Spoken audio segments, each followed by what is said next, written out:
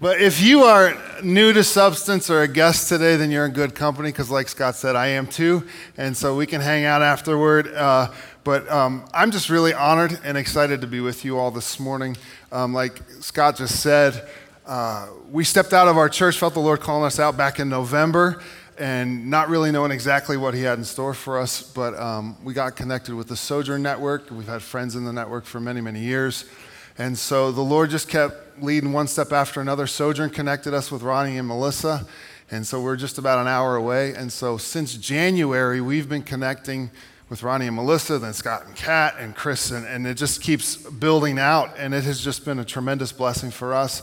And then I think starting in March, Ronnie said, hey, Chris, Scott, and I get together every Tuesday, basically spend the whole day in prayer, in the Word together, sharpening each other theologically, sharing what's on our hearts.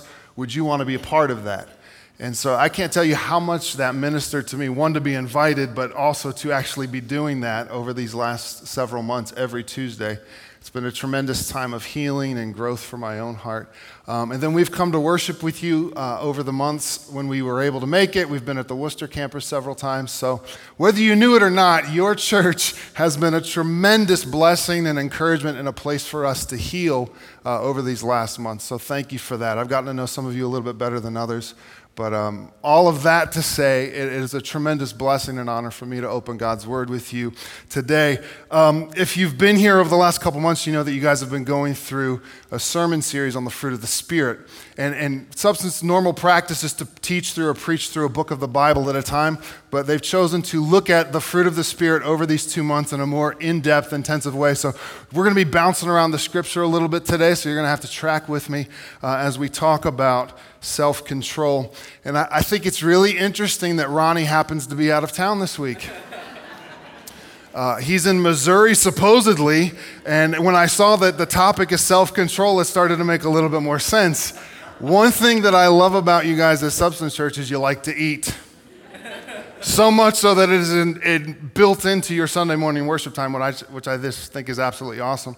But in the time that I've been able to spend with Ronnie and the guys, food is a regular part of it. It's scriptural, so I'm good with that. But Ronnie can put away some candy. And if you hang out with Jeff Powell at all, you know that Jeff Powell likes ice cream. And so when we're talking about self-control, like my concept of self-control is eating one row of Oreos in the package instead of the whole thing. Sadly, that's not a joke. And so we're going to be talking about self-control today. And so you know Galatians 5 lists all the fruit of the Spirit: love, joy, peace, patience, kindness, goodness, faithfulness, gentleness last week, and this week, self-control. I just heard the groans.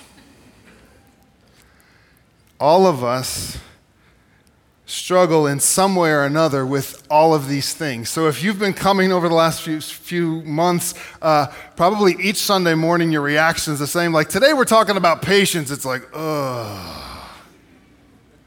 Today we're going to talk about gentleness. Ugh. And today's the big red button of self-control. It's, ugh. And so if you're feeling that already, let me just tell you, you're not alone. I am right there with you, that as we look at these things and we look at the fruit that the Lord is producing in our lives by His Spirit, these are all things that we all need to grow in. Amen? So it is not easy, and the Lord has His way of working at these things in our heart. And so today, as we jump into this, that's what we want, is we want to be transformed by His Word and the power of His Spirit, working from the inside out. Amen? It's not about trying harder. It's about allowing and surrendering to the Spirit of God to do His work in our heart. And that's the thing. We can't manufacture it. It's like making plastic fruit if we try to do that. Like you may say, oh, man, I really need to work on patience. And for this next week, I'm going to work on patience or joy. But then how many of you know that's pretty short-lived? Because then life happens and you're like, blah! And you lose it. I have a friend who not too long ago we met up for coffee, and he's like, you would not believe the day I've had. I was like, what's going on? He's like, well, I went to mow my lawn before coffee. And he goes, as I'm mowing my lawn, the wheel falls off the lawnmower. And as I go to put the wheel back on the lawnmower, I burnt myself on the engine. And then a little while later, while I'm mowing the lawn, I get stung by 3 bees.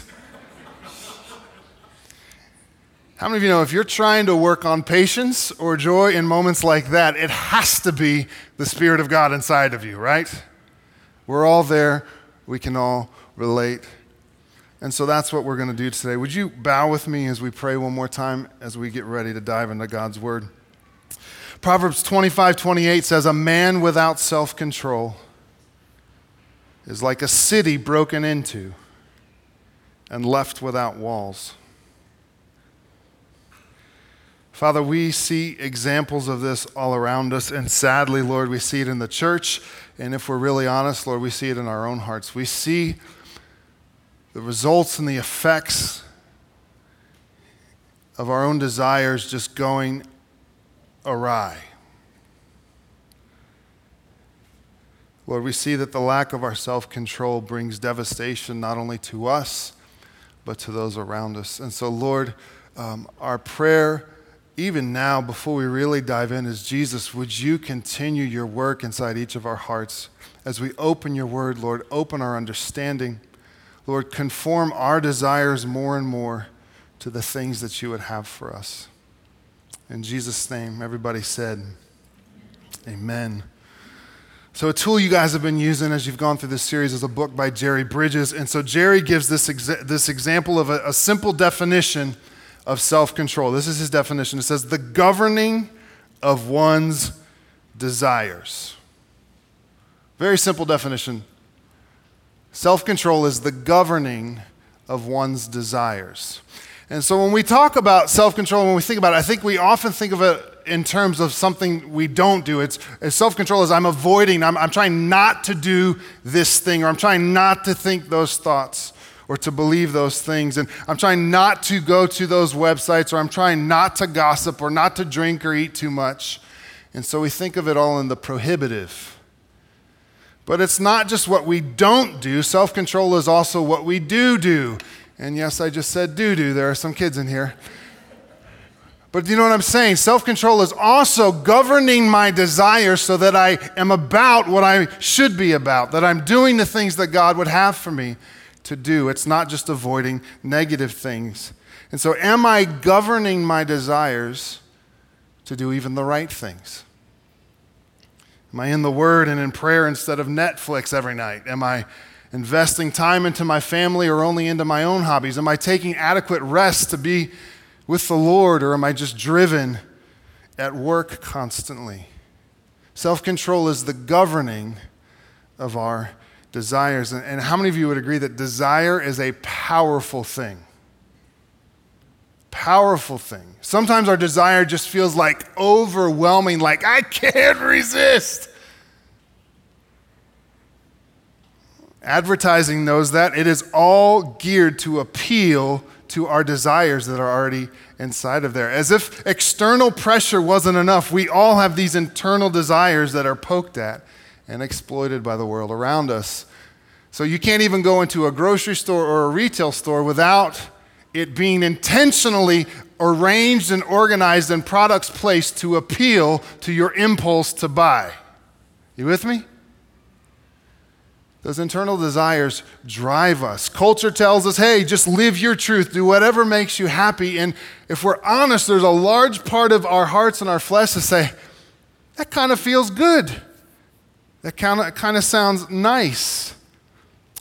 But Ecclesiastes 11:9 says, follow the ways of your heart and whatever your eyes see, but know that for all these things God will bring you into judgment.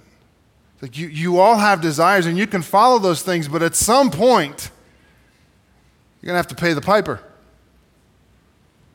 That it's going to lead you down a certain path that will have consequences. And sometimes, let's just be honest, we can do the right things, but sometimes for the wrong reasons, right? I'm self-controlled and I'm doing what I should do, but really my motive for doing the right thing is wrong.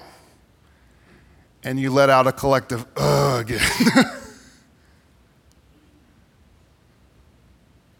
For example, diet and exercise. Obviously not one of my favorite things. However, diet and exercise is really good. It's even scriptural. The Bible tells us that our bodies, our physical bodies, are temples of the Holy Spirit. We should care for them and take care of our bodies as unto the Lord. And so that's good, it's wise, it's good for our physical, mental, spiritual, emotional health, all of those things, diet and exercise, very important. But how many of you can recognize that that can easily become an idol for us?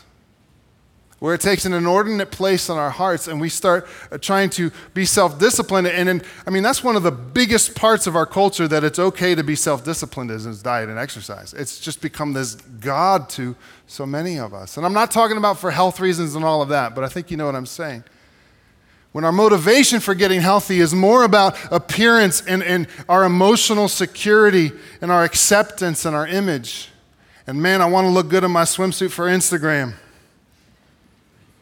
Doing the right thing for the wrong reason is not living a life that is self-controlled and under the control of the Holy Spirit. Our desires are powerful, and they come at a cost. James 1, James says this, but each person, so put your name in there, Matt is tempted when he is lured and enticed by his own desire.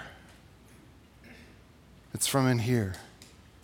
Then desire, when it has conceived, gives birth to sin. And sin, when it is fully grown, brings forth death. It's saying that the fleshly desires that we all have, those desires for things, those desires to be right and to be justified and vindicated, desires for gratification, if we follow those things, when we water in those things, they germinate and they produce unhealthy fruit in our lives that leads to death.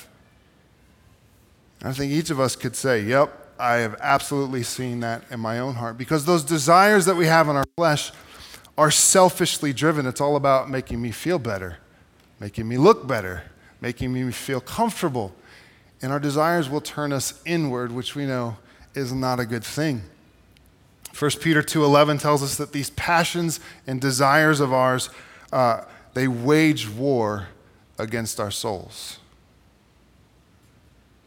The desires of our flesh wage war against our souls. It's no joke. And so Paul, who is writing to the Galatians, he's writing about the fruit of the Spirit and all of that, he absolutely understood this struggle that we all face. And so as he writes to the Roman church in Romans 7, some of you know this, he says, "For I know that nothing good dwells in me, that is in my flesh. For I have the desire to do what is right because of the Spirit of God, but not the ability to carry it out. For I do not do the good I want, but the evil I do not want is what I keep on doing. Wretched man that I am, who will deliver me from this body of death?" In other words, Paul is saying, it's so frustrating. I keep doing what I don't want to do, and I can't do what I do want to do because of the desires of my flesh just keep pulling at me. Do you ever feel that way? Do you ever feel like, God, I know this is what I should be doing, but I just can't seem to do it. I know that this is what I shouldn't be doing, but that's what I keep on doing. God, I need your help. I feel helpless. So how does Paul deal with it? Turn with me to 1 Corinthians 9, if you will. We're going to camp out here for a couple minutes. And so this is another church that Paul is addressing. He's just kind of tying all this stuff together as he writes to these different churches, these different groups of Christians that are facing so many of the same issues. And as you're turning there, 1 Corinthians 9, little context here. The Corinthian church was messed up, to say it nicely. They had huge self-control issues. Scripture tells us that one guy's sleeping with his stepmom. They're suing each other in court as Christians. They were having Sunday brunch like we're about to in a little bit, but they're not waiting for each other. The rich people bring a bunch of really good food, and they're not sharing it with people that don't have any food. Self-control was a major issue for these believers. I mean, these are the type of people that would eat the whole package of Oreos, like unbelievable, no self-control. And so look at Paul, chapter 9. Let's start at verse 22. He says, "To the weak I became weak, that I might win the weak." So he's using some self-control, though. "I have become all things to all people, that by all means I might save some. I do it all for the sake of the gospel, that I may share with them in its blessings. Do you not know that in a race all the runners run, but only one receives the prize? So run that you may obtain it. Every athlete exercises," what's it say? Self-control in all things. So their diet, their exercise, the amount of sleep they're getting, they exercise self-control in all things. They do it to receive a perishable wreath. That was the trophy back then in the ancient Greek games. But we, an imperishable. He says what we are exercising self-control for is for eternal things. Verse 26, so I do not run aimlessly. I do not box as one beating the air, but I discipline my body and keep it under control, lest after preaching to others, I myself should be disqualified. So where he says, I discipline my body and keep it under control, the Greek literally translates, I pummel my body and make it a slave. Like Paul's being very aggressive with this thing. Like self-control is important. Why? So that I'm healthy and people like me? No. So that Jesus is glorified, so that the gospel is preached. Like I will put my preferences and everything aside. I will pummel my body and make it my slave for the glory of God. And so look what he continues this in chapter 10. And he is reminding them of their forefathers and how God miraculously delivered them out of slavery in Egypt. He brought them through the Red Sea. You'll know the story. And he sustained them in the wilderness. And so look at what he does. Chapter 10, verse 1. For I do not want you to be unaware, brothers, that our fathers were all under the cloud and all passed through the sea. And all were baptized into Moses in the cloud and in the sea. And all ate the same spiritual food, and all drank the same spiritual drink, for they drank from the spiritual rock that followed them, and the rock was Christ. What he's saying is like all of those Israelites, all of those people that God saved, like he just poured blessing after blessing after blessing on all of them, on the whole community. God was faithful to them and good to them. But look at verse 5. Nevertheless, with most of them, God was not pleased. Why? For they were overthrown in the wilderness. Now, these things took place as examples for us, and it's true for us today, that we might not, what's it say? Desire evil as they did. They were experiencing the grace and blessing of the Lord delivering them, saving them from their enemies, and yet they still had this desire in them for evil. Verse 7, do not be idolaters as some of them were. As it is written, the people sat down to eat and drink and rose up to play. They just got into all kinds of crazy stuff. You can read that in the Old Testament. Verse 8, we must not indulge in sexual immorality as some of them did. And 23,000 fell in a single day. We must not put Christ to the test as some of them did and were destroyed by serpents, nor grumble as some of them did and were destroyed by the destroyer. Again, he says, now these things happened to them as an example, but they were written down for our instruction, on whom the end of the ages has come. Therefore, let anyone thinks that he stands take heed lest he fall. And so what Paul's saying is, man, let this be a warning to you. These were God's people. They had seen the power of God at work in their lives, protecting them, guiding them, providing for them, leading them. And yet they still struggled with these desires, and they gave in to them, all kinds of junk. And it brought destruction on them and on the community. And he says, take heed lest you think you stand. Like, how many of you know that sometimes we get into stuff and lack self-control and we think that we're okay because God's still blessing us? Anybody been there? You don't have to raise your hand. You're like, I guess God's cool because I'm not getting hit with a lightning bolt right now. He says, take heed when you think that you're cool, lest you fall. Verse 13, no temptation has overtaken you that is not common to man. You're not so unique. All of us face these temptations and desires. But look at the promise. God is faithful, and he will not let you be tempted beyond your ability. But with the temptation, he will also provide the way of escape, that you may be able to endure it. Therefore, my beloved, flee from idolatry. I love that promise that no matter how strong the temptation or the desire is, somehow the Lord in his love for us and the power of the Holy Spirit provides a way out. There's no room to say, well, the devil made me do it, or I had no choice, I had no option. Scripture tells us right there that the Lord is with us. He always provides a way of escape. It's just really hard to see it sometimes. And so he says to flee from those things. Don't give in to those things, those desires that lead you from God. How many of you know that whatever you feed and water will grow? And whatever you starve will die. And I think too often in my own life, I spend my time feeding and cultivating these desires that aren't godly desires, and I neglect the desires that are for the good, and I just kind of let them die. What are you feeding? And if you find yourself over and over again in these situations where the desire is just like this huge thing that you cannot slay, if you take a moment and say, Lord, have I been feeding that thing? Have I been watering that desire and just pouring fuel on the fire? Lord, are there ways that you would have me starve that thing more and turn from it and begin really watering desires for you and for your word and all of those things? Finally, I want to talk about another example that Scripture gives us. Paul told us twice there that these things in the Old Testament that happened, like God intended for those stories to be written down for our instruction, for our warning. So there's this other guy in the Old Testament named Samson. Who's heard of Samson? Okay, what do you remember about Samson from Sunday school if you went to Sunday school? Just yell it out. What are some things that come to mind?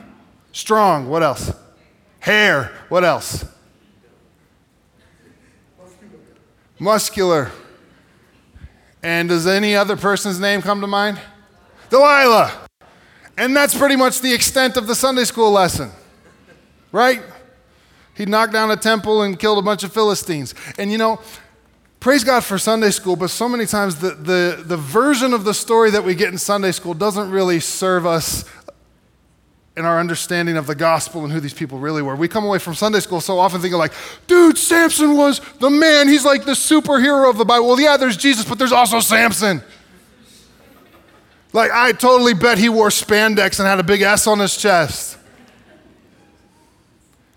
But if you really read the story of Samson, he is a train wreck.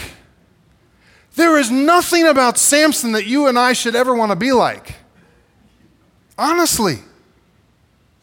And so his story is written down to instruct us.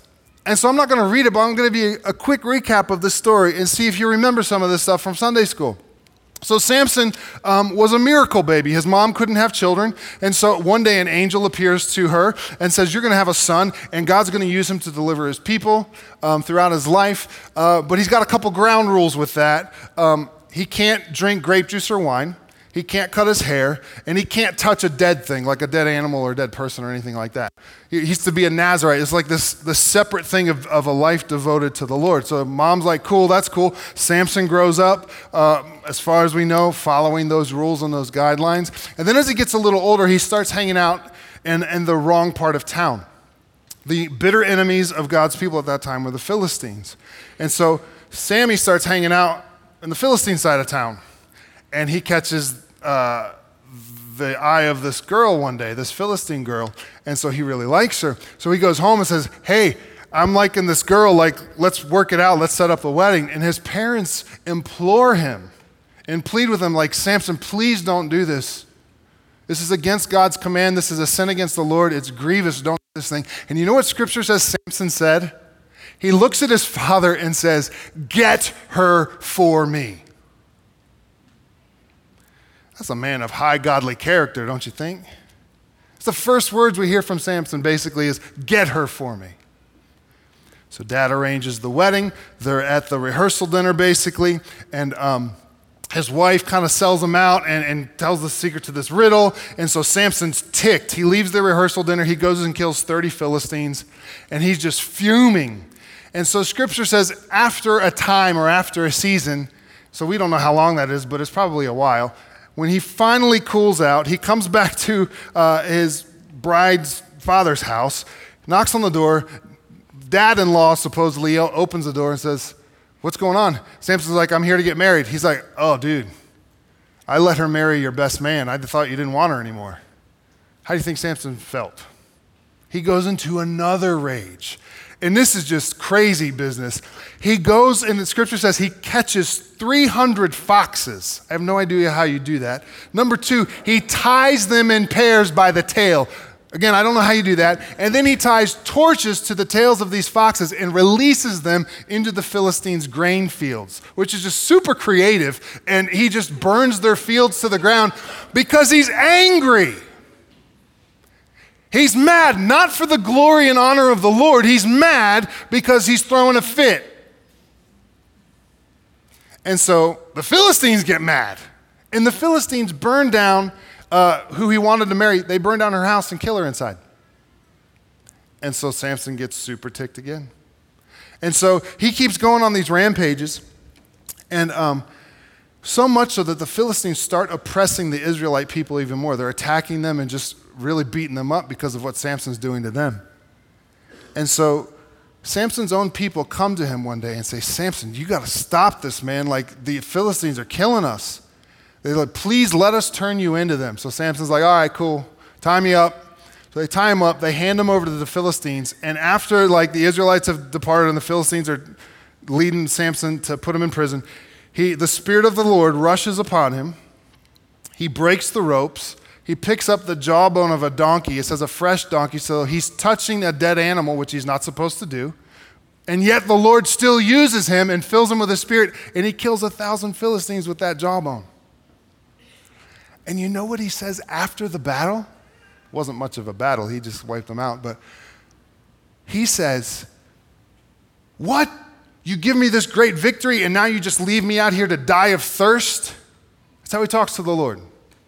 Just this big baby with zero character who's only in this thing for himself. And so then he went from wanting to marry the wrong person to now the next story we get of him is having a one-night stand in a city of the Philistines. And so he doesn't stay there the whole night. He's trying to leave the city, but the Philistines knew he was there. They locked the gates of the city and were hoping to capture him or kill him. But scripture tells us he goes up to the gates of the city and literally rips the gates off the city. It says hinges and all. He walks the gates out of town and up a hill and then sticks them in the ground. Just using his strength, his gift from the Lord for his own desires. Are you with me? And then where we see Samson next in the story is he meets Delilah. And so he goes from wanting to marry the wrong person, then he follows his desire, has a one-night stand, then he goes further into his desire that's just producing more sin and more death, and he starts living with Delilah over an extended period of time, another Philistine woman. She ends up selling him out. She gets the secret to his strength. He betrays his vow to the Lord. The Philistines come in, they cut his hair. You know that story from Sunday school. And then they gouge out his eyes, and they bind him to a grist mill. He's grinding grain, pushing a huge stone around for the Philistines, like an animal. So in that place, do you think Samson may come to his senses and repent and say, God, I've been a fool. I've been using all of the power and strength and blessing you've been giving me for myself. I've been following all of these desires that are destroying me and the people around me. God, please forgive me. No. It says the Philistines threw a big party one day for their god Dagon, and so they take Samson into their pagan temple, and Samson's prayer is this. He says, God, give me strength one more time that I may avenge the Philistines for my 2 eyes. So God gives him strength, and he pushes down the temple. He kills more Philistines that day than he had in his whole lifetime. And so on the one side, God always accomplishes his purposes even through our mess, amen? He is not dependent on us getting it right. On the other side, Samson's life is a horrendous tragedy of a man that pursued only his desires, that only led him further down, and only brought more and more destruction to those around him, and also caused his literal death. Because he lacked self-control. He did not surrender those desires to the Lord. Now, I don't know about you, but when I recount the story of Samson, I can't deny that I see some of that tendency in my own heart. That my own desires will lead me down that path apart from the grace of God restraining me. Left to myself, I'm a lot like Samson. Galatians 5:24, right after the Apostle Paul has listed the fruit of the Spirit that we started with, the very next verse Paul says is this. He says, "And those who belong to Christ Jesus have crucified the flesh with its passions and desires." If I want to live by the Spirit, that means I put to death those things in me that desire what is not right. Jesus puts it this way, Luke 9:23, "If anyone would come after me, let him deny himself and take up his cross daily and follow me." Self-control is not trying harder. Self-control comes from a heart that is surrendered and submitted to Jesus Christ.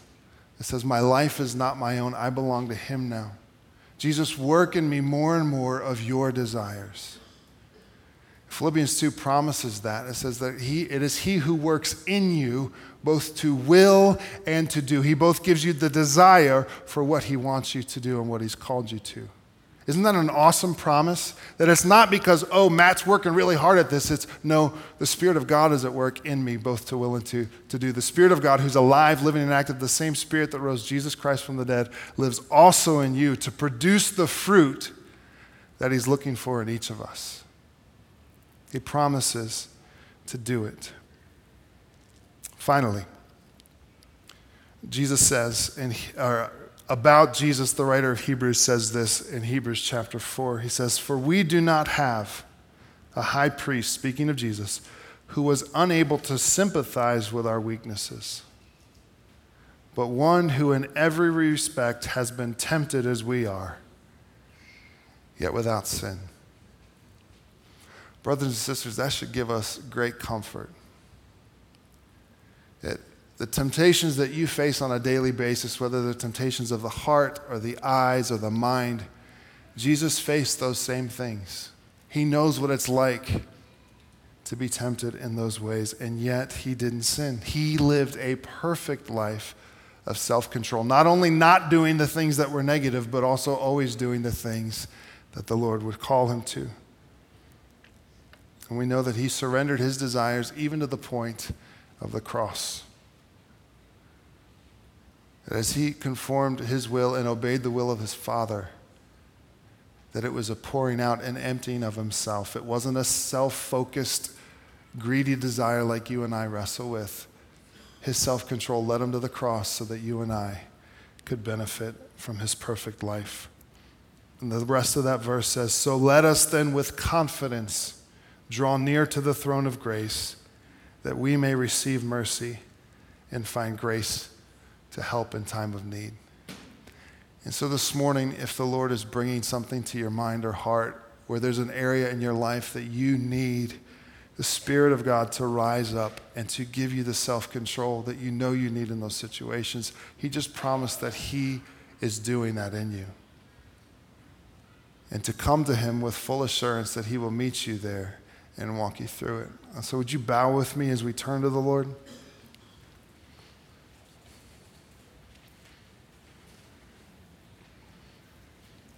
If there's that desire for some situation or some feeling or emotion or whatever it may be, I want to read a prayer today that I did not write, but I found this week that really ministered to me. And I pray that it would be our collective prayer before the Lord. So whatever that thing is the Lord's brought to mind, just hold it before him now as we pray. Jesus, here I am again,